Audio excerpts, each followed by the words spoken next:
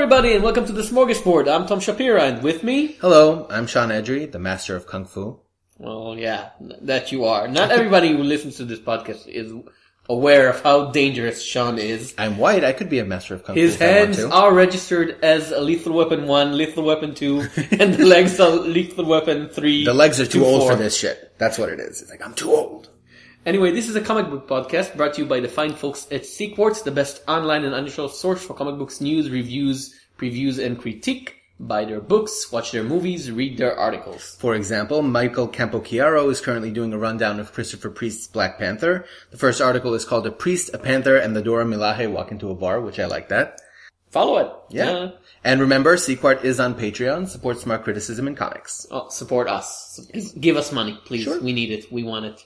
Well, we don't need it, but it'd be nice. Yeah, it'd be nice to get some money. So it it has has to been, the news. Oh yes, it has been a very eventful 2 weeks, and I have... Our Runneth Cup over? Oh yes, and I have a rant in my soul today that I would like to unleash, but it's going to be a calm rant.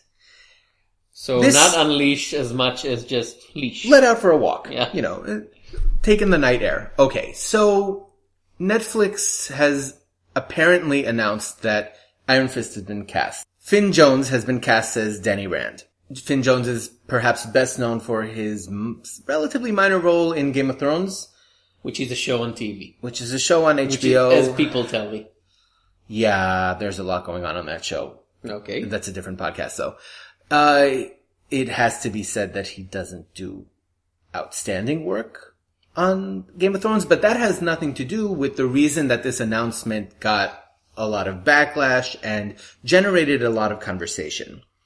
And what I'd like to do is really go in depth into this whole discussion that came up, because there's been a lot of distortion and a lot of misinformation that has made the rounds, and at this point you could set it to a clock in terms of, okay, here come the racists, now come the anti-racists, now come, it's just like very, very, very typical.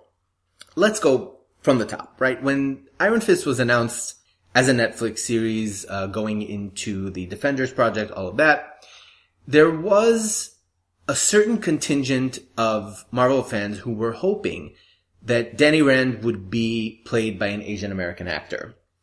By the way, one of those voices was Marjorie Liu, who is currently writing for Marvel.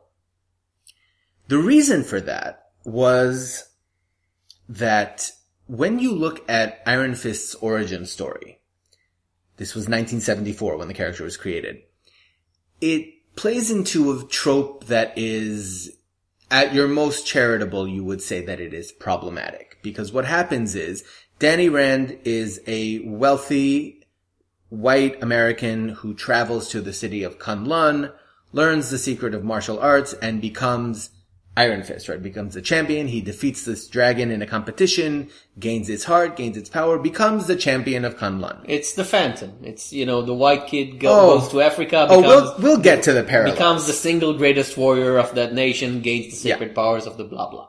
Now, the thing is that when this, I don't want to call it a movement because it didn't really have any power. It was just when this repeated rhetoric of let's have an Asian American play Danny Rand came up. The first and foremost argument that was levied against it was the notion that in the comics, Danny Rand is white. And that his whiteness is part of his story, because he is the outsider who goes to Kunlun.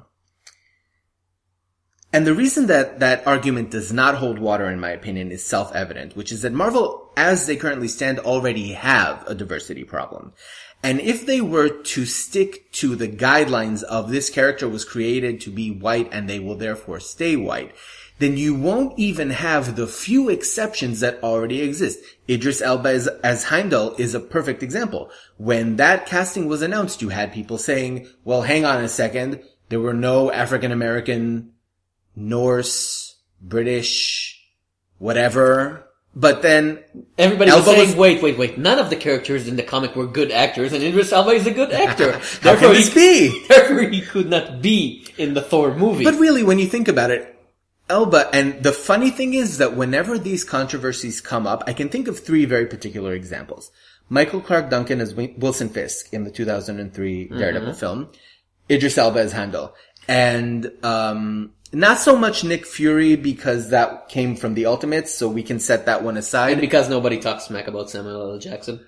Right, you don't want to... Nobody. You do not want to walk down that path. That path ends very, very poorly. But there was also Michael B. Jordan as Johnny Storm. The funny thing is that what these three performances have in common is that when people review these movies, they are always the best thing about them. People had a lot to say about Fantastic, and we'll talk a little bit about that later on in the episode, but all around, Michael B. Jordan's performance was considered the best of the four. Michael Clark Duncan was considered the best thing about Daredevil. The same goes for Idris Elba did a really good job, but there are other performances in the Thor films that do well. It was a very minor role. Right. So, that's first of all. Let go of this argument that because Danny Rand is white in the comics, he needs to be white in the adaptation. That in itself is false. The larger problem, though, is that I do want to get into that whole trope that his origin story plays into. It's somewhat uncomfortable to look at a character like this is a wealthy Westerner who travels to a foreign culture, and then it's not just that he picks up aspects of that culture, right? Or that he incorporates that. He becomes the best, right? It's not that Danny Rand goes to Kunlun and then becomes like them. It's that he is the one who ends up winning this mystical, it's not a tournament, but it's he kills a dragon and bathes in his blood. He kills a dragon, and that is a feat that is reserved for like the best of their culture, right? The epitome of everything that they represent. And Brubaker and Fraction went into a lot more detail in terms of like, what is the immortal weapon and what does it mean, etc. They basically set him up a bit lower in the totem pole by introducing other Iron Fist-esque characters called immortal weapons, saying, well, no, he's very good, but he's just one in a group of five. The last in a chain. Yeah. Right, sure. They sort of turned him into a vampire slayer in that sense. Like, with every generation, there is someone else who... More like a Green Lantern, I'd say. Like, there's many mortal weapons. He's pretty good. He's not, they even said he's not the best. Right.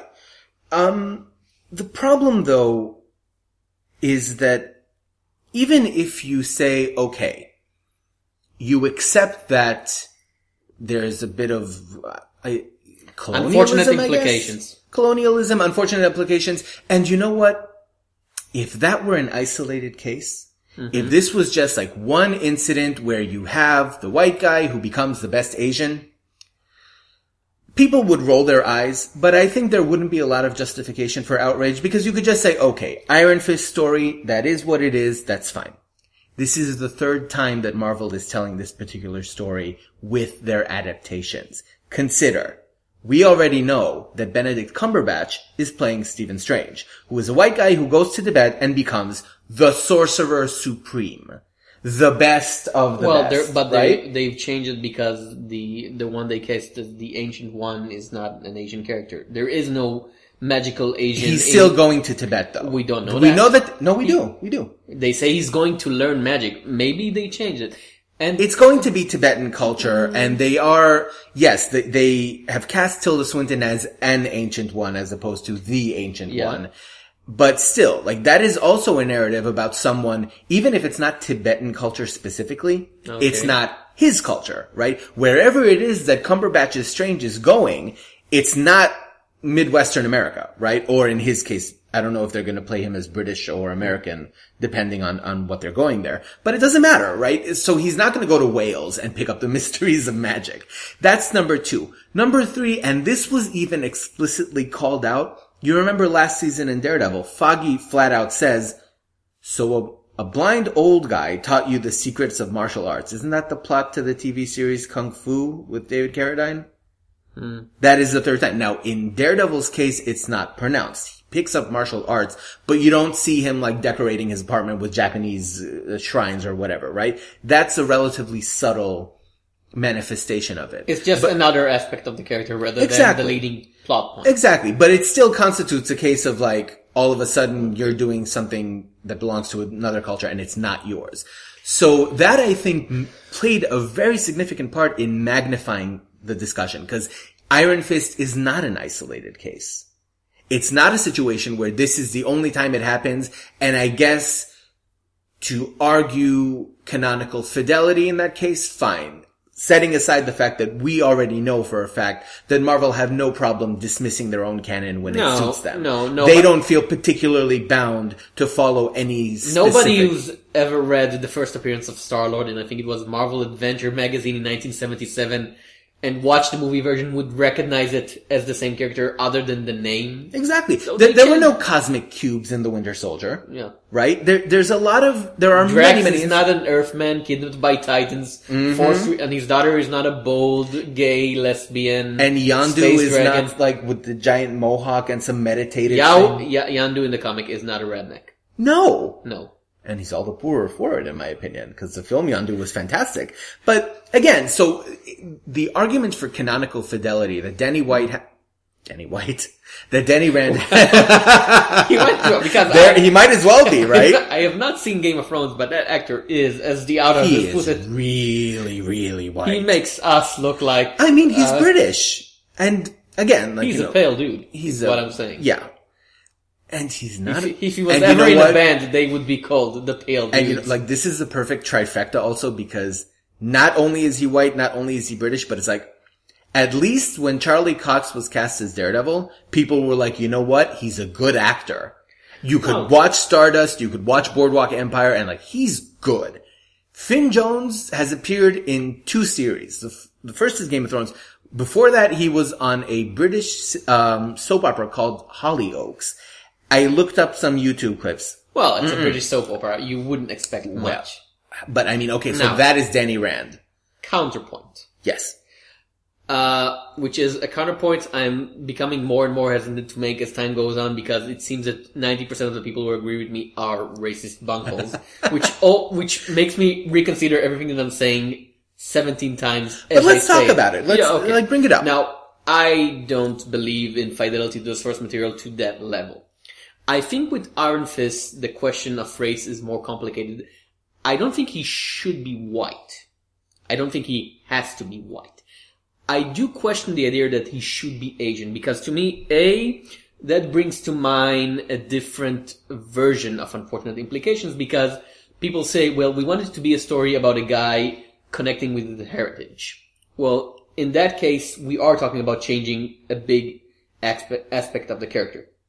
When you're saying, basically, this is the story about a guy reconnecting to the past, reconnecting to some heritage, this is not the story of Danny Rand Iron Fist. Even if you want to change his name and call him something else. This is a different story. With most of these characters, changing their race meant nothing. Spider-Man can be white, black, Asian, Hispanic, it doesn't matter, because race is not an important aspect of Peter Parker's character.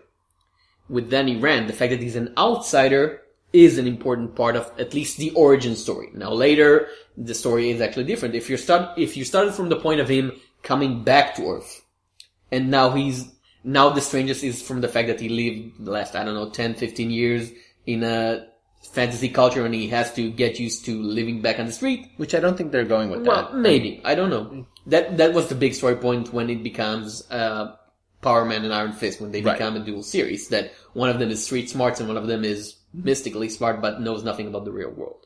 Okay, so that's one thing. You are changing an aspect of the character. And you can say that the original story is by this point old. We don't need another Tarzan story. We don't need the Phantom again. We're in 2016 and you can say this story is moot, is rote, is bad. It's a bad story to tell. We don't need it again. Fine. In that case, I might ask why tell an Iron Fist story in the first place? Well, no. We know that the reason that Iron Fist is being put up is because, first of all, if you're going to introduce Luke Cage, you have to have Iron Fist. You don't. Here's the thing. We're way past the point of Power Man and Iron Fist being the only thing. Most people, even before that, Power Man for the last 15 years in comic is way more famous and successful of a character than Iron Fist. Sure, but for a reason. Because when people look at Luke Cage, they say, okay, here is a dominant African-American superhero. But you don't Danny have Rand, to. You don't have to have that association, but I think if you're asking why tell an Iron Fist story at all, is because if you're going to do it, it adds a lot. Well, and B, for me, there are also unfortunate implications in the idea of, well, he connects to his heritage, and his heritage is that of a guy punching dragons. Because, of course, when you have an Asian character, make him a ninja who punches dragons with mystic martial arts, which is, in fact, It's a stereotype. And again, the people actually calling for it, many of them appear to be Asian Americans or Asians themselves, so they know more than I do. But I would ask, whenever I hear somebody say, make him an Asian American or just an Asian actor, Asia is a large continent. There are many cultures and there are many people there. And casting, say, a Japanese American, going to an Astraz Hong Kong / China, because that was the original. Yeah, Kunlun is basically otherworldly Hong Kong. Yeah, because that in the 1970s they watched martial art movies from Hong Kong, so they made it that. If it were made in the 1990s, it would have been ancient Japan, because then Japanese martial arts films were more popular. But taking a Japanese American and making him the master of the martial arts of ancient China is also not a good idea, because Japan, to be fair, though, I don't think that there was a call for Japanese American actors but specifically. The implication was Chinese American. But once you're saying Asian American, what I hear is, well, all Asians aren't alike, and making again a Japanese American the champion of China is just as much as a terrible idea as making him a white American, because Japan and China didn't get along throughout their history. No, first of all, I don't think that I think that the implication was by asking for an Asian American actor. It was very, very strongly suggested, let them be Chinese Americans, exactly for the reasons that you're mentioning. But I didn't hear that. I keep saying Asian American. Maybe it's shorthand. I didn't look at... It's unfortunate shorthand, because like you said, you are absolutely right. Japan and China are nothing alike, and casting a Japanese actor as Iron Fist would have been a bad idea. But I think that was just sort of like studio head talk. But I want to respond to that point, because it is a very, very good point. When you're talking about the fact that had this been a Chinese American actor, it would have also played into a stereotype. And that was an argument that absolutely came up when this discussion was unfolding. The response that I had to that, though, was, first of all, you're operating on the assumption that if Danny Rand were Chinese American, going to Kunlun would be reconnecting to a heritage. That's not necessarily true. We already know, because we've seen Madame Gao, right, in Daredevil, talk about, sort of in a roundabout way, talk about Kunlun as being not China, like a considerable distance further, are the words that she uses. So we already know that when they choose to depict this world, it is not going to be, here's Hong Kong, but also dragons. We know that. So a Chinese American Danny Rand traveling to Kunlun, the story does not have to then become connecting to your roots. It simply means that it is a story of someone who is not a white, Western, wealthy guy going to, it's still an alien culture, right? It is still something that has to assimilate to, but does not have that connotation. Okay. That at the very least would have been palatable. And to that I would respond that, again, the voices that I've read on Twitter and in articles, specifically when they said Asian American, they also talked about changing the story into reclaiming your heritage. Okay. I believe that's what even Marjorie Liu said. If I'm attributing to her something she didn't say, I apologize and I take it back, but I've definitely heard that. I've read that. So let me ask you, if it were that story, so what? It would be different by definition. Yeah. It would not be the story of Iron Fist as we know him from the comics. Why is that a bad thing? Because at a certain point, when you're changing a story, you have to ask yourself, well, why tell the story of this character? Why bother calling him Iron Fist? And again, I don't think Iron Fist should be white, even though, well, he's being cast. Well, yeah, 99%. Realistically speaking though, like, he was either going to be white or Chinese American. I don't think that anyone was saying, let's make him Latino. Why not? Why not? Because if he was anything other than white and both not Asian, that would change the white savior, which is an overused built to the wall trope, and would avoid the unfortunate implications of, well, if you're Asian American, well, you gotta punch some dudes with kung fu magic. I think the problem there is just that, hell, what couldn't be the RZA? He really likes this stuff. Who? Well, the RZA. The rapper / actor / producer. The man with the golden fists. I have no idea what you're talking about. I know more. Who is this? The guy from the Wu-Tang Clan. The RZA.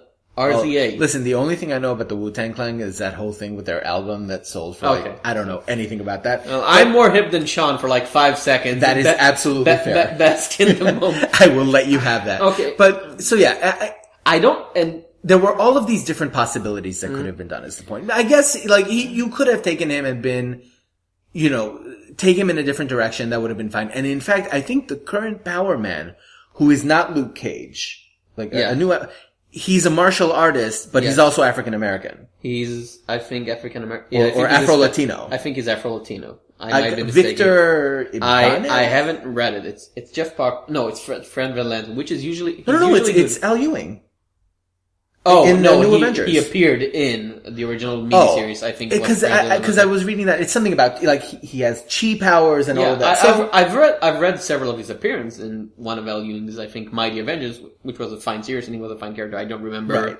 He was, I believe, Afro-Latino. Right. So it can be done, is the point. And the fact that Netflix chose to go with Finn Jones. Another boring white guy. Right. And this is the third one in a row. Even if you're willing to forgive Daredevil as part of that pattern, because he doesn't explicitly co-opt another culture, you still have Stephen Strange. And when Benedict Cumberbatch was cast, a big part of the backlash against that was, why does it have to be this guy who's going to go up into, if not the Tibetan mountains, then something like that, and be the best sorcerer? By the way, I should probably mention, if you are on Twitter, you should search out Kurt Busiek's Twitter feed because... You should do that in general. No. Because he had a very interesting, presentation / I don't know if you, how do you say it? A series of posts about the original Doctor Strange appearance, and he notes that, Ditko, in his original drawings for the first, I think, 2 or 3 appearances, Doctor Strange was very Asian looking. Yes, and I remember becomes that. slowly more and more Western as time goes on. Mm-hmm. So who exactly, if you want to talk fidelity to the source, well, you couldn't be more fidelity than to Steve Ditko. And really, if Ditko had designed Stephen Strange to be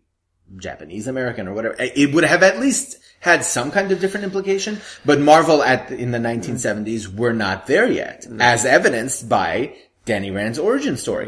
So it's... it would be different if Amadeus Cho was running around, if Jimmy Woo was there, if Shang-Chi was on the Netflix schedule. They're not. Diversity forgives a lot. Like Marjorie Liu said about Empress, the reason I can have all these maniacally evil, cackling female characters is because I have many female characters. Some are good, some are evil. But if you only have evil female, well, you gotta start thinking, what does the other think about women? And really, speaking personally, right, what this only goes to reinforce is that Ming-Na Wen does not have her own show yet as Melinda May on Agents of S.H.I.E.L.D. They have not extracted her from that mess and given her own show where she can run rampant and have adventures. Who would be the cavalry for the cavalry? She doesn't need the cavalry for the cavalry. Or if you have to... You need dimension Ming-Na Wen. Exactly, you need 2 Ming-Na Wen. They can rescue each other. Okay.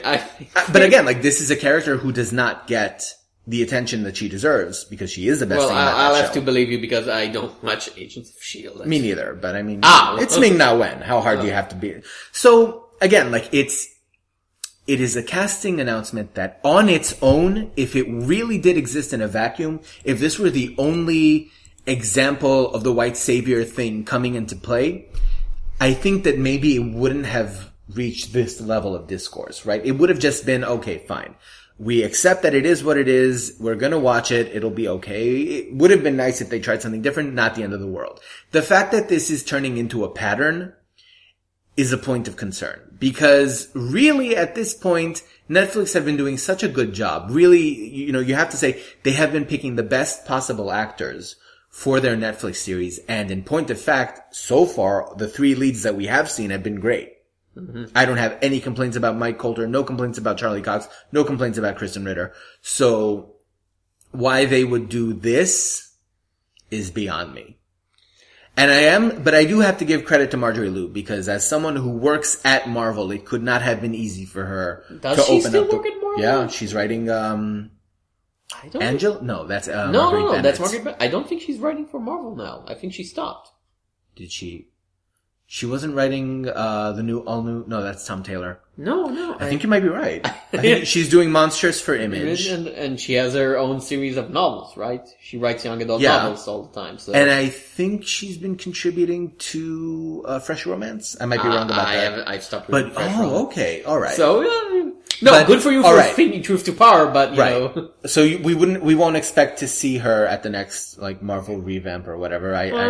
Because writers of her caliber who speak out tend to get censured afterwards, We'll see. which is too bad. But I don't she's think not she wrong. she doesn't need Marvel right now. Right, yeah. But she's not wrong, is the thing. Like, they had an opportunity here to tell a different kind of story than what they are already telling. And the fact that they chose not to is disappointing. I don't know what Iron Fist will be, because we already had cause for concern because the showrunner is the guy who did the last couple of seasons of Dexter, which were not the series' best years. But Well, having watched its so-called best years, I would say there was never anything really remarkable about that show, but whatever. that's a different debate. But, yeah, we'll watch it anyway, but... Movie news? Movie news, yes. Shall we start with Batman Superman? Let's start with Batman. Okay, so the Motion Picture Association of America has put out a bulletin recently highlighting the movies they've recently rated, one of which was Batman v Superman Dawn of Justice Ultimate Edition, which is to say the straight to Blu-ray edition. Okay. It's it's director's cut basically. Oh, like adding deleted scenes. Yes, and yes, stuff yes. Okay. Which would be R-rated for, quote, sequences of violence, unquote. Mm-hmm. There is a version, or rather, there will be a version out there of Superman v Batman, which is R-rated for its violence. Because Man of Steel was not violent? Not enough for an R rating, because people were dying, but you never saw them bleeding. It's like The Dark Knight. You remember everybody's dying on screen and not a single drop of blood, which is the big separation between PG-13 and R. So when Batman asks him if he bleeds, he means that literally. Well, in that movie, we know that he will bleed in that version. Okay. Now, there has been a lot of debate online about that. Mostly, Has there? Oh, yes. Okay. The big two contributors to the subject were Bob Chipman, aka Movie Bob, and Devin Faraci, I think. Devin you say? Faraci? Yeah, from Birth Movies Death, who Okay. both wrote long and very well thought out articles, though I disagree with them at certain points, about the very fact that you have a Superman movie rated R for violence, rated R for anything, a movie featuring Superman that a kid can watch, shows a misunderstanding and a mismanaging of the character to a spectacular level. And the Which we knew already. Well, Man of you know, Steel established that very easily, that they don't understand Superman. yeah, but this choice shows that they're not trying to correct course. They're basically saying, no, this version of Superman works for us. It really just proves that James Gunn was right. This is exactly what he said would happen. That people would take the wrong lessons from Deadpool and assume that the R rating is the source of the success. With that I disagree for the simple reason that it had been announced several days after Deadpool was shown to be a success, which means they had to submit it much earlier. So no, that's not, they submitted that version earlier. You don't think they could have fast-tracked it? No. Now, they will try and ride the wave of publicity of, an R-rated superhero movie. Oh, how edgy. As if we haven't seen Kick-Ass like 7 years ago. As if Dread. Or Blade before that. Or Dread, I don't know. Blade! Yeah. The first one! Yeah, David Goyer should know that. He wrote it. It was the good thing that he wrote. Well, within certain limits, Well, right? it was the good thing that he was connected to. Yeah. Yeah. He wrote some very nice swears to it. Anyway, back to form. Now, I don't agree with all of their points. There could, in theory, be a good movie about Superman, which is R-rated, which is still loyal to the spirit of the character. What it couldn't be is it couldn't be by these particular creators, who couldn't even do a PG-13 Superman right. Yeah.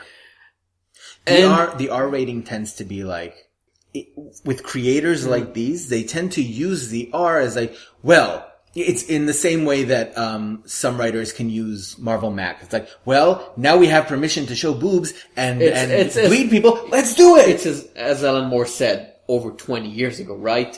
When they say mature comics, what they mean is tits and gore, which is not mature. Not at all. It's the permissiveness that lets them go overboard. And people keep saying, well, Watchmen, not the movie, the comic would have been an R-rated comic, and The Dark Knight Returns was an R-rated comic. Was it an R-rated movie? Watchmen? Watchmen, yes. Yeah, well, I would hope so. But here's the thing: you're not making Watchmen. No. You're not even making The Dark Knight Return. You're making a Batman punches Superman movie Not only that. featuring Doomsday. You are not aiming at. You will not redefine the American cinematic culture. You will not redefine these icons. You're just showing people punching each other. Not only that, this movie is supposed to be a springboard for a cinematic universe, right? It's not even that they're misinterpreting, like, Batman versus Superman. It's like, no, if this is an R-rated movie, you are setting the tone for the entire universe that's supposed to come out of this. Because they said, like, Wonder Woman is in this, right? Mm-hmm. This is the springboard for her origin film. I think Cyborg is in it too. Yeah, and Aquaman. And is Aquaman confirmed for this? They confirmed that there will be an Aquaman movie, and they chose the casting. They probably will show him as an Easter egg or something. Right. So already sitting in a restaurant, not ordering fishes. So this is the springboard for your entire cinematic universe that you're trying to put together, and your response is to rated R, which means that you will not be able to back down from that in subsequent installments. Because if you go from R to PG-13, there's already going to be a tone shift between the movies, and that's not how you do a cinematic universe. Or all of their movies are going to be grimdark. Which I think will burn people out. Which means that hardcore Zack Snyder actually wants to do Image United all this time, and nobody. See, that would have been a perfect fit. That would Zack Snyder doing early '90s Image movies. That's the director for the material. Yeah. Oh, they need to get him on Spawn. Nobody needs to get anything on Spawn except the hell away from it. True, but I mean, if Spawn is going to happen... And as long as we're mentioning, I've read an interview in the AV Club. He wants to do, after he finishes with the DC stuff, he wants to do a George Washington movie in the style of 300. Excuse me, what? A George Washington movie in the style of 300. I think that the ghost of George Washington is just going to rise up and be as if Abraham... Lincoln Vampire Hunter was not terrible enough. It really was awful. You know, and the funny thing is that was like a failed adaptation to the T because the original is pretty good. Okay. In any event, speaking of movie news though, yes, we have a note of hope amidst all this grimdark.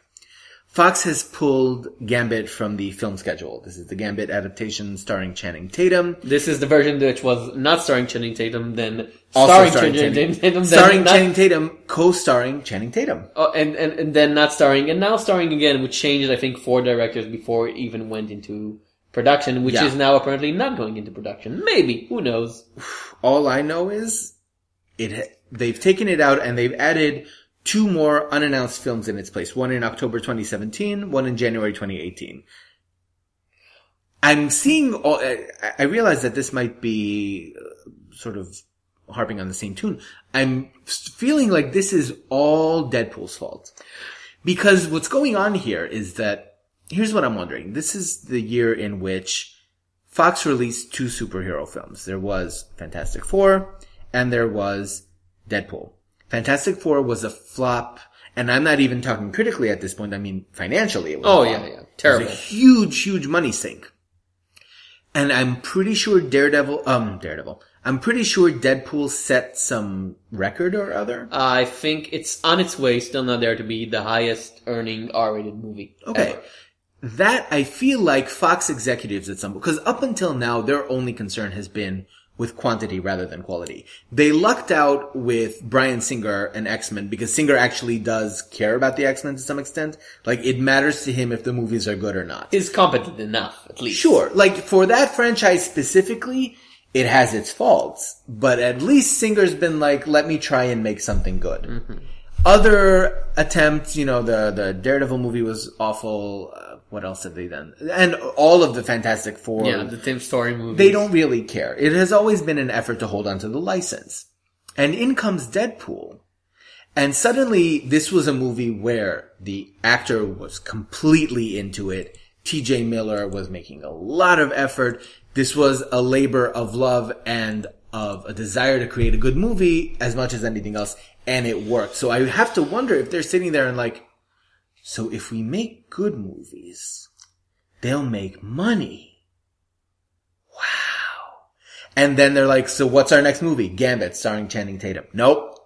Pull it. It's not, I think... Because Channing Tatum... Because I don't know what they're thinking of. And I have no problem with Channing Tatum as an actor in a comedy role. He's a very good comedic actor. Yes, but he's not, He's too... even within the comedic genre, he's very limited. You have to use him in a very specific way to get something good out of him. Now, if the if the Gambit movie was a New Orleans style musical, where he would sing and dance because he's a very good singer and dancer, I would watch Is he a that. good singer? I know he used to be a stripper. He used to be a stripper. He acted as a stripper. He wasn't actually a stripper. He was a dancer because he was first came to public notoriety with the Step Up movies. Yeah, but before that, he wasn't a dancer at some sleazy... I don't know. That's the urban legend. He is a good singer because I just saw him in Hail Caesar where he's doing a very fine song and dance number. One of the funnest bits in a very fun movie otherwise. Alright. But, back to point. I hope that they came to realize that making a movie is simply to make a movie. Which in the case of the Gambit movie, it's an obvious that somebody high up that decided, name me a famous X character that we can make a movie of, and somebody said Gambit? That Bryan Singer isn't using. Yeah, and they said, might as well. Fine. And they chose a date randomly and they said, by this date we will have a Gambit movie. Yeah. Hell or high water. And so they changed actors and producers and directors and everything. And in Fantastic Four, they actually wanted it. They said, well, the director doesn't know what he's doing and the production is terrible, but we'll do it anyway because we said we will make a movie, therefore we will make a movie again. Hell or high water. And it cost them a lot of money. So now they're looking at all this trouble and they're saying, well, maybe it's not worth it. Maybe we should find something that people actually want to do and therefore people want to watch. Right. Deadpool, by definition, was a movie that people went to because they wanted to see it and they thought it might be good. Mm-hmm. As opposed, I don't think that anyone who even went to Fantastic Four in the first place expected greatness. Yeah, we expected it not to be as terrible as it turned out to be. But you didn't think that it was going to be revolutionary or that you would actually enjoy it because you knew even from the marketing and from all of those stories beforehand that there were some problems here. Yeah.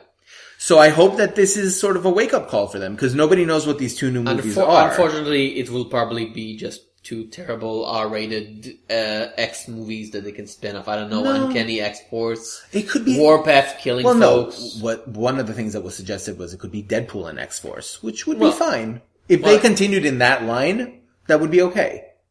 But I don't think that they would next be let's do Nate Gray. Or let's do, I don't know. Joe Casey's Soldier X. Oh God. Or what was it? Darko Makan had Darko Makan? Yeah. Well, you remember that name, right? I do that was not. Old school. He had I think he was the one who did Soldier X. No, that was Joe Casey. Or am I thinking of Agent X? Agent X. No, Agent X was Gail Simone. It was Gail Simone, and then it was I think it was Darko Makan afterwards, and it was just really, really bad political stuff. But no. Agent X was Gail Simone, and then Evan Dorkin, and then Gail Simone again. There was something there. We'll do the research. Are you thinking about the 90th X-Men character? No. Adam X, the Extreme? No, hang on a because second. Agent X is the one series I've read from start to finish, which is easy because there are only 15 issues. Well, it was also the follow-up to the canceled Deadpool series that Simone was working Simone's on. Deadpool, but there was no Darko Makan. Soldier X, Darko Makan with Ego Corday. No, that was Joe Casey. Nope. Oh, really? Yep. Okay, then my bad. Oh, right, Joe Casey did the cable run before it became Soldier X. Right. Soldier X was Darko Makan doing sort of political Deadpool. Yeah, and it didn't go very well. Okay. In any event, so we have mentioned Fantastic Four. Yes. We should elaborate on Fantastic Four. It's just won a major award. Oh my God. A minor award. Well, an award. Well, something that some people sometimes mention on the internet. Go for it. It won many Razzies. It It won so many Razzies. It won the Razzie for Worst Picture, Worst Director, and Worst Remake. Basically, the only competition it had in these categories was 50 Shades of Grey. Now, I'm a little torn here, I have to be honest. Mm-hmm. On the one hand, the thing about superhero movies, whether they're good or bad or average, whatever, the fans of superhero stories tend to distort the perception of these films to some extent or other, right? It's either the best thing ever or the worst thing ever, or if you're watching Age of Ultron, it's I don't even know what this is. Nobody's going to admit that the Wolverine movie, the second Wolverine movie, is just fine. It's fine. It's just watchable enough to put it on the background as you, bake. I mean, some people really hated the second Wolverine, the Japanese Wolverine movie. Yeah. And I was like, listen, I watched it. It was okay. Wolverine I stabbed some ninjas. Sure. I'd watch it again. Yeah. Occasionally. If I had nothing else to do. I would fall asleep in front of that. Well, I don't know if I'd fall asleep. Some of the action scenes were good. But anyway. So, when you say, like, you put Fantastic versus 50 Shades of Grey and you ask which one is worse, I feel like the correct answer in that case has to be 50 Shades of Grey. No. Because if you look at Fantastic Four in its own isolated, take out the context of the superhero story, it was a bad movie. But would you say it was like an abomination of film? It was just... But here's the thing. I haven't watched 50 Shades of Grey. I have read the reviews. But 50 Shades of Grey. No. Here's the thing. It's not an abomination of a movie. According to the reviews, it's just very, very dull. It's a well executed, not slightly erotic or arousing or anything movie, which is the most respectable thing you can do regarding the source material. Now, Fantastic Four took something good, Fantastic, whatever, took something good and made it horrible. 50 Shades of Grey took something horrible and made it boring. Yeah. Which is worse. So Taking something good and making it horrible. Yeah. I just don't But again, I just want to point out in case people don't follow the Razzies. Mm-hmm. The Razzies are meaningless. Yeah. Pointless. They're not... Just like the Oscars. They are not the world's worst movie of the year. They are not even close. They are the most famous flop that people running the Razzies could think of. Okay, there are many movies in 2015. Some of them, I assure you, are worse than Fantastic. I haven't watched them because I'm not getting paid for that. Right, we're not masochists. Like, if there exist films that are really bad, we're just not going to watch them. For instance, I'm pretty sure that Gods of Egypt will sweep the 2016 Razzies, but... You're assuming someone will remember them by the time the Razzies come they along. will, because it's a big flop. But it's not as bad, and I guarantee without even watching it, as Grimsby, which is it's a terrible Sacha Baron Cohen comedy. Really offensively terrible, bad Sacha Baron Cohen comedy. I mean, listen, by saying it's a Sacha Baron comedy, you're already saying that's going to be offensive and bad. Like, but it's not a flop because it's a small movie versus a huge movie. So nobody notices. You're talking about financial flop. I'm talking about like excruciating to watch. They are mostly about financial and critical flops. Yeah. Anything else in movie news? In movie news, the only thing that I want to add to this as sort of a little postscript is that I feel that with this, if you were talking about Fantastic in the same breath as 50 Shades of Grey, we need never bring up Fantastic again. I feel like that is the end of the story. It's like, it's a natural conclusion to the ongoing saga, and I don't think it ever needs to be... Until they release the Ultimate Blu-ray edition, which will be rated NC-17. Woo! For intense, boring scenes. And stretchable genitalia. Comics news. Yes. Actual comics news featuring comic. Shall we start with The Curse of the Old Man in the Sea? The man from Snake Mountain is mad. No, he's not mad. I don't think anybody told him that, and I think at this point he would be resigned. DC Comic, as you know if you're listening to this podcast, like Marvel Comics, are publishing adult coloring books, which are... Every time you say that, I keep thinking like, what? As in like exposed breasts? Or what does that mean, adult coloring? We've mentioned what's mature comic means. Oh my god. But no, it's a popular fad right now. They sell them here in Israel in bookshops. Ridiculously popular for some reason. I don't know. People like doing them. It relaxes them. It's not the worst thing that people can buy in a bookshop nowadays. And probably a good tool for up-and-coming colorists. If you're looking to like hone your skills with... You could do worse than using... Some of the people on my feed brought up their own attempts and said, I will never say anything bad about the colorist ever again. Which is, the proper humility. It's hard. Which is why I never do that myself. Exactly. How can I judge people when they see how bad I am? Anyway, so they've been publishing them, and most of them were of, it's a Deadpool coloring book, it's a Harley Quinn coloring book, it's a Batman coloring book, popular stuff. Stuff that everybody can agree, oh yeah, sure, I'd color that. Now they're publishing a Watchmen coloring book. For $15.99, you can own a black and white, Watchmen coloring book and do as thou wilt with the Eisner Award winning, Time 100 Best Book of the Century winning, one of the greatest graphic novels ever, book and pin it as your own. Which I assume the next stage is to release a special DVD version of Citizen Kane, which allows you to re-edit the film. Because, you know best. You are the greatest.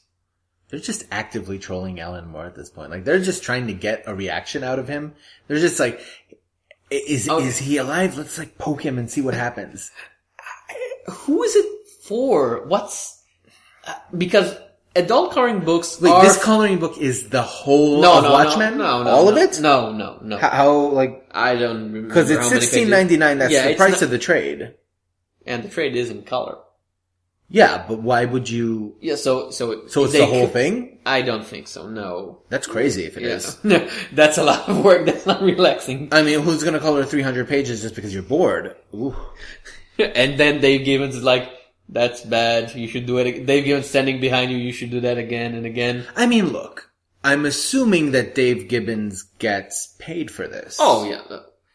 Whatever agreement he has with DC. Now, Alan Moore said many, many times that he does not want their filthy money. Dave Gibbons said, I would very much like some money. And also, let's be fair, Moore has never begrudged his collaborators picking up those checks. Well, he has. Some of them. Well, not Dave Gibbons, at least. I think the only one he hasn't had a fight with by this point is Eddie Campbell. That's because people are incapable of fighting with Eddie Campbell. Yeah, he's nice. He's too nice. Yeah, it's like Eddie Campbell. I would like yes, but yeah, it's just nothing, Eddie. Risking the wrath of Alan Moore for a coloring book. I don't. At this point, after Before Watchmen, if he was going to do something, he would have done it. Yeah, then. So it's just what's the point? It's pointless. Yeah, you're right. One last bit of comic book news, and sort of another natural conclusion to an ongoing epic. Well, it's not a conclusion. It's the second act twist. I would say. So we've talked about Engulyam in several episodes. Ad nauseum. Yeah, Engulyam ad nauseum. If it's not a grindcore band by the end of this episode, it will be. It will be. So there have been a lot of hula in the big French comic festival, including the management being absolute bastards online and on the actual stage, trolling creators, making inappropriate jokes, forgetting the fact that women are a thing that exists in comic book and in general. Someone needs to take that entire story and turn it into, here's what you, the do's and don'ts. Here are the don'ts. Don't do any of this. Yeah, it's like the Goofus Gallant with the Eisners and the Engulyam. Remember that women are a thing that exists. You remember when Animaniacs used to do good idea, bad idea? Yeah. So basically, Engulyam is a bad idea. Yes. And for a lot of time, people thought that nothing would actually be done because the people running the festival have pretty much an iron grip on the award and the corporation and the very meaning of Engulyam as a prestigious award. But, no, people said stop, and the people saying it are no less than 41 comic book publishers in France alone. We haven't heard anything from the American companies yet. So, companies like SNE, Kesterman, Desregards, Delcourt, Denwell, Fluid Glacial, Futuropolis, Guilmion, Galnat, Jangel, and many, many more are saying, up until the management will apologize and change its way, we are no longer participating in active boycott. Yeah. Yeah. Good for them. Yeah. I recognize some of those names. I mean, I know Delcourt. Was Humanoids part of this too? I don't see the name Humanoids. No. Well, I have to imagine that they'll follow suit because, this was such a spectacle that no one will cite. Yeah, they're not printing all the names in the article that I've read. They're saying over 41. Over 40. Yeah. So it's. But it's hard for me to feel bad for them because this was really a situation where you made your bed, now you lie in it. Yeah, you have reaped the whirlwind. Exactly. And hopefully we'll see some changes. That would really be the best outcome of this, I think. Really forcing, and it seems okay, this might be a futile hope, but I would hope that the lessons learned from Engulyam could ripple outward a little bit, because Marvel could also take a look at this and be like, maybe some things need to change. But, well, the M doesn't stand for France. Oh, that was a good one. Low blow, but very good. That M on stealing their head a joke from Mark Miller is now a good one. I would remember that. That's the level that we're at, unfortunately. Shall we go on to actual comic reviews? Yes. And we will start with that thing with which we will never in 1,000 years imagine we will ever review in this podcast. Mighty Morphin Power Rangers #1. I mean, I'm sitting here with you looking at the comic. When and we I started can't this quite podcast believe- over 2 years ago. Almost 2 years ago. Yeah. Like, really? Power Rangers #1. Written by Kyle Higgins with art by Henry Persetia. And Matt Hermes doing the coloring. And there's also a backup strip by... Steve Orlando, art by Corn Howell. Yes. So this is the Mighty Morphin Power Rangers #1 from Boom. Yeah. This follows issue 0, by the way, which I have not read. I haven't read. But I don't think it's necessary for this. So this one stands alone, which is a good version of doing issue 0 and #1 because people liked issue 0, and now we haven't read it and we still can follow the plot. Yeah. There's a reference in this issue to the events of issue 0, but it's contextualized in such a way that you get it anyway. Now, Sean, have you ever watched the Mighty Morphin Power Rangers as a child? Yes. I, too, have also watched them. I was 12 years old when the first season came out, I think. 12 or 13. We should make perfectly clear, this is the Mighty Morphin Power Rangers, which means the first couple of seasons, because Power Rangers is a huge franchise. And as far as I know, they're still in production. Yes. Like, the shows are still coming out now. And because they've learned that it's much easier to sell new toys every season, from I think season 10 onwards or so, they've ditched the idea of any continuity between seasons, and they're now basically rebooting it with different casts and different Zords and different outfits every year. Well, although when you think about it, the Japanese shows work the same way. Yeah. The Americans just said for a long, long while, the American Power Rangers is the American version of the Japanese Sentai shows. The Americans basically kept it, as odd as it is to think about it, in continuity for the first, I don't know, 8-10 seasons. There was an actual continuity between the Power Rangers. They took different Sentai shows and had it all be like one. Okay. And this is that. This is like, but then what that means for the issue is that these are stories and characters from the first few seasons. It's like 20 years ago. Yes, but now updated to 2016. It's doing what Archie did. It's doing what Archie did. It's wanted to do what Archie did and what Jen did. What are the Mighty Morphin Power Rangers, in case people growing up on this either haven't watched this or have forgotten all about it? They are a group of 6 by the time of this issue, brave teenagers with attitude who fights the evil witch Rita Repulsa, who tries to take over the Earth from her fortress in the moon with her giant monster that she periodically sends to Earth to take over the planet. Sure. And they do it by standard Sentai formula. Yeah, they're doing it by transforming into color-coded superheroes. You have your Red Ranger, Pink Ranger, Black Ranger, Yellow Ranger, and now the Green Ranger. And you getting into their giant robots anytime the monster is too big to fight on the ground. Yeah. So far, so good. Now, this issue and this series take a particular point from within the TV show. They're starting right after the addition of the 6th Ranger, the Green Ranger, Tommy Oliver, which in the show, he was originally a fellow teenager. He was brainwashed by Rita to serve as her evil Ranger version until he was brought down and moved into the good side. And in the TV show, it was all very much kid stuff, and he was evil, now he's good. Perfectly fine. What the comic is trying to do is sort of tell us what happened in between these scenes. Because after you've been a bad guy, you've been brainwashed by an evil witch from the moon, and took... I'm sorry. But like when you say you've been brainwashed by an evil witch from the moon. Yes. The show is crazy. Yes. And you took part in an assault on a large metropolitan area, potentially maybe killing people. They never said how much damage he did, but they are saying there was a lot of damage.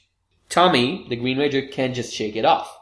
And the comic, let's point that out. In the comic, yeah. Because what we need to point out if we're making the comparison between the comic and the show is that the show was absolutely an example of sanitized for children circa 1990s America, by which we mean conveniently empty buildings were trashed all over the place. There were never any fatalities. There were never any injuries.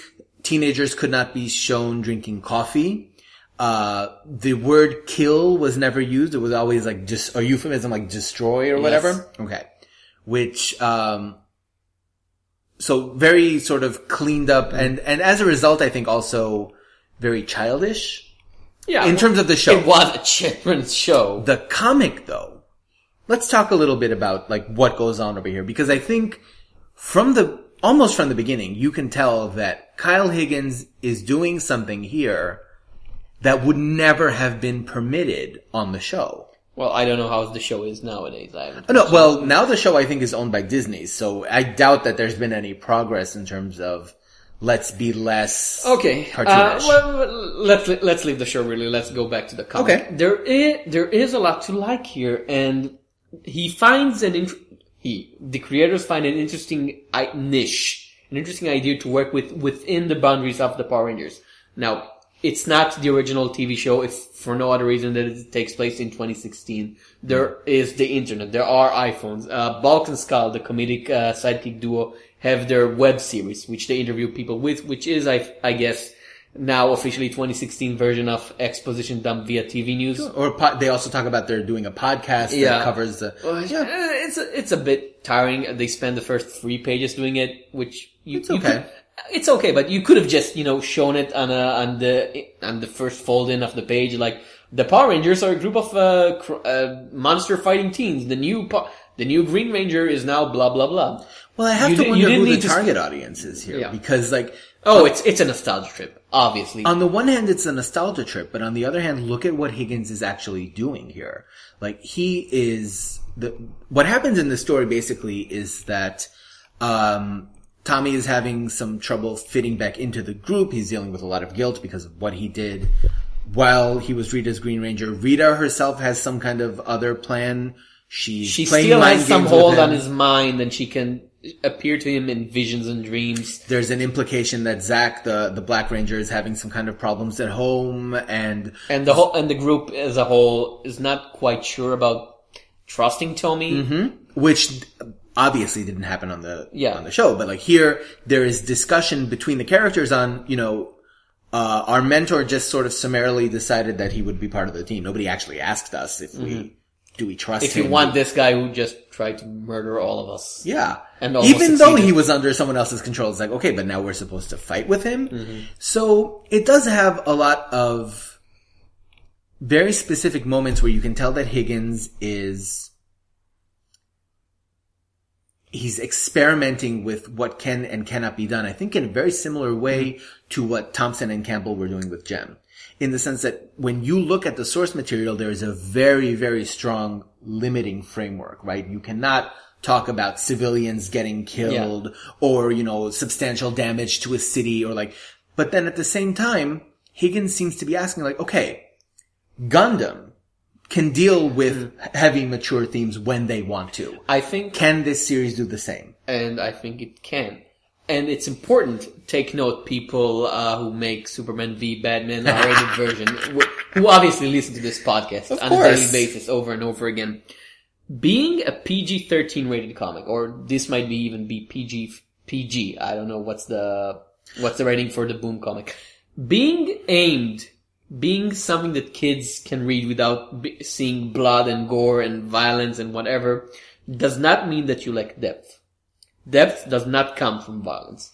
And they can bring in all these subjects, the ideas of guilt and fitting into group and problems at home and actual issues teens experience without turning it into, it's now X-rated, it's Power Rangers, not for kids anymore. No, it's Power Rangers for kids and adults, which is what the best of the recent reboots for old properties we have seen do. Again, Archie is a more mature comic nowadays, but it's still a 13-year-old boy can read Archie, a 13-year-old girl can read Jem and the Holograms. Yeah. They would see nothing that is bad influence, that is, dangerous to them to experience. I think it's the reverse of what we've seen with this whole concept of the rated R, right? Like when Alan Moore talks about some people see the R rating as an excuse to be gratuitous, right? Let's just go balls to the wall and throw everything out there and just for no other reason than because you can. And I think what this has in common with Archie and Jem is absolutely the fact that you can recognize the limitations and you can step outside those limitations without losing the point. And Higgins, I'm really intrigued by this comic, and I never thought in a million years that I would be sitting here telling you so I'm gonna stick around for the first arc of Mighty Morphin Power Rangers, the comic. I want to talk the bad a bit. Yeah. And for me, it's something that, because Presedia and Hermes are good artists, it's just, I don't like the Power Rangers designs. I just don't. I think these designs as they are originally, they are clunky, they are boring, they are not very inspiring. The monsters are cheesy looking, even when you are not limited to puppets and people in monster suits, which they were. They try to adapt the look, and therefore the monsters look ridiculous. And the Green Ranger with the weird things on his shoulders and the pads, the shield, yeah. And it's distinct. You can tell exactly who is who because they are color coded, but it's not a good costume design. I am sorry. Well, to be fair, I feel like that's something that you got Pesetia couldn't do anything about that. Like, again, he can't redesign their outfits. No, he can't do anything about it, but I'm saying it's a part of the comic. Therefore, for me, it's a proper target to complain about. Although I will say, I'm sorry, the Body Patrol look terrible. No, see, that's exactly the thing. Looking at this, I mean, look at Goldar's design, for example, on the second page, and look at how the Putty Patrollers look here. There's a more sinister element here, I think, than would have been permitted on a show. Yeah, again, even taking into account like puppets and prosthetics and all that, of course. I'm saying it's the best there is of what could be done without radically changing everything, which they're not going to do because this is, for better or worse, a bit of a nostalgia trip. Right. Scorpina looks amazing, I thought. But it's still, I just don't like these designs. Yeah. And I would stay with this series. I would stay with it, but but there will be a bit of grumbling of, it's like, we've talked a lot about Transformers more than meets the eye, and for a lot of people, no matter how good the art as it is, it's just that the character designs of the Transformers themselves, all the blocks and the angles, it's just not appealing to them, and you can't change that. Yeah, and like there's a certain core design. Yeah, and for where me, if you step outside that, you're not doing Transformers anymore. Yeah, and for me, the core design of the Power Rangers is unappealing. Right, and this is as good design-wise, I think, that you can show it. Yeah, in a straight adaptation. I do think like if we're looking at this in terms of adaptation and, the relationship to the source material, this is probably the best possible outcome that could have happened because Higgins and Pesetia are working within the established framework and really, realistically speaking, they couldn't do more than that. The question is in the same way that Campbell and Thompson can't, they can't kill off Jem and have somebody else come in. I don't know. No, there are limits to what they could do. The question is really, because this, Jem and Archie were straight up reboots. This takes place somewhat within the first season of the Power Rangers. Even with the time update, the question is, how far will they take this? Will we see things that contradict the things that later happened with the Power Rangers? That's an interesting question. Like the fact this is supposed to be an integral, but I have to ask. And they've already announced a series of miniseries about the various Rangers, which feels to me a bit early to start squeezing up all the publicity. I think the reason that it could work, it's like the opportunity that Higgins has here is that on the one hand, yes, there's a very clear, chronology that you can't really mess with. But on the other hand, it's so hard to say the clear and important continuity of the Power Rangers. That's exactly the thing though. Because this was a 1990s show, because it was so pared down, like even at 12 or 13, I'm like, there's something wrong with this show. Like these characters are one-dimensional in the extreme. There's an opportunity here for writers to come in and build these characters up in exactly the way that Wade did with Archie, right? Mm-hmm. You see levels to Archie and Betty and Jughead in Wade's story that you would not see anywhere else. And I think that Boom wants to do that. What they can do in terms of, like, they can't violently change the makeup of this team. They can't really go beyond that. But within the context of let's update the series, like let's do new things, they have a lot of leeway just because the original was so threadbare. And again, like my ideal here is Sentai doesn't make a natural connection to Gundam. They are different things. But when you think about like Gundam has had like themes of sexual assault, child soldiers, psychosis, experimentation, trauma. They've dealt with some pretty heavy things and come out all the better for it. If this is the direction that Higgins wants to go in, I am intrigued because I do want to see what he's going to do with this. And I think that there is potential here. And I'm really interested to see what comes next. Okay, so yeah, this is surprisingly good. Surprisingly good because, like, the odds were against them. Boom aren't really known for this kind of retro nostalgic Well, grab. It's usually IDW who do that. They've tried, but the Boom series of nostalgia revivals, like Escape from New York, was it? Yeah. Escape from New York and Bill and Ted. Big Trouble in Little China. Yeah, I didn't like those. They haven't caught on. They're still ongoing, so clearly somebody's buying them. But I can't say that they, leapt out, and I like Big Trouble in Little China, but I read that comic and I'm like, it's fine. It's perfectly okay-ish. Yeah. That's about as good as it could be. So from a comic aimed for kids that adults can enjoy, to speaking about mature comics, The Discipline, written by Peter Milligan, artist Leonardo Fernandez. This is Image. Yes, it is. We gotta have an Image number one, I think, every episode. Well, if Image is content to put out number ones, we'll be content to read them. So, Sean, what's this about? What is The Discipline?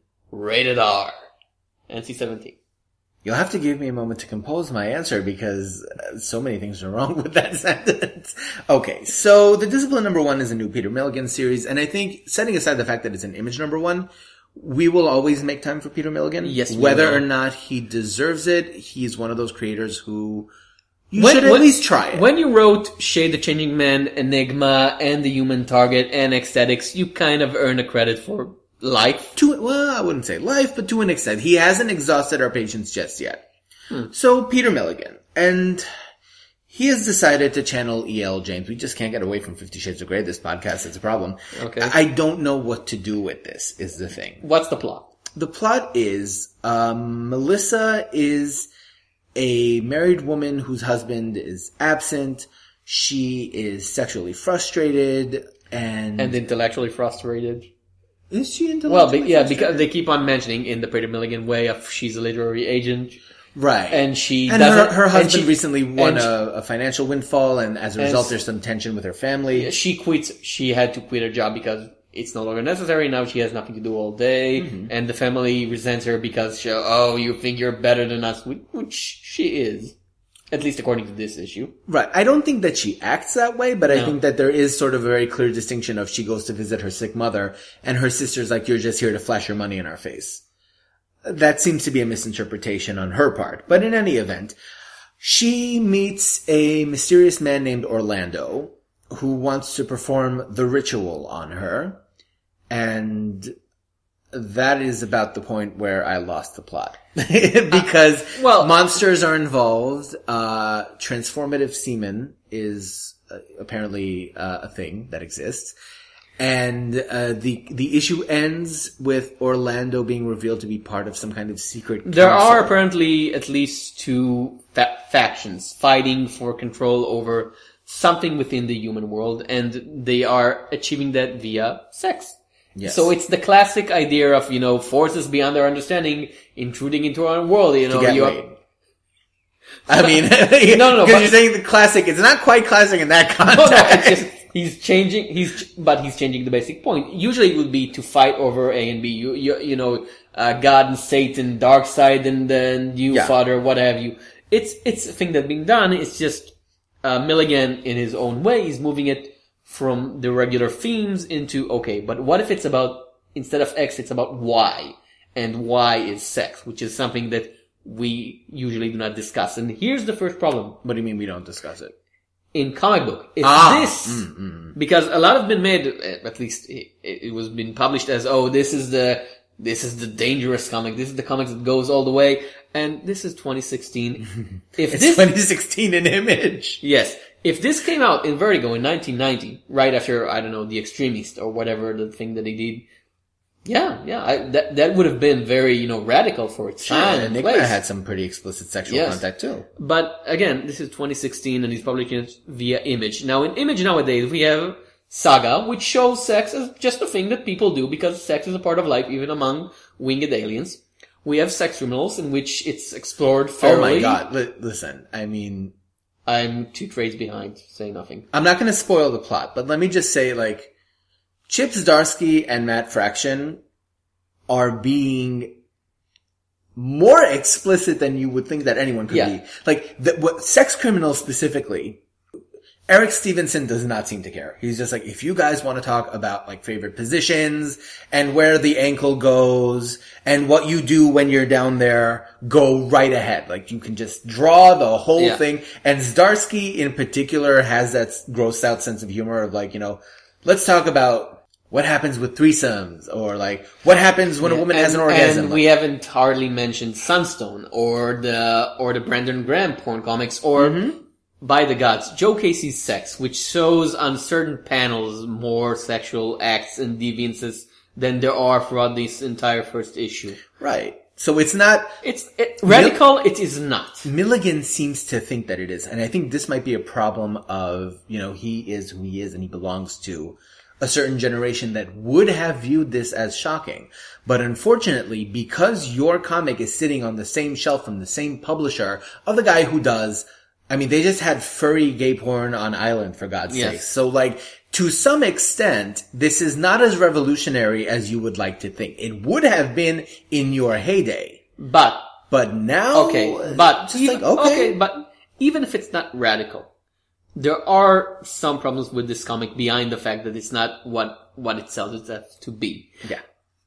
The big one is, again, speaking of not fitting for its day...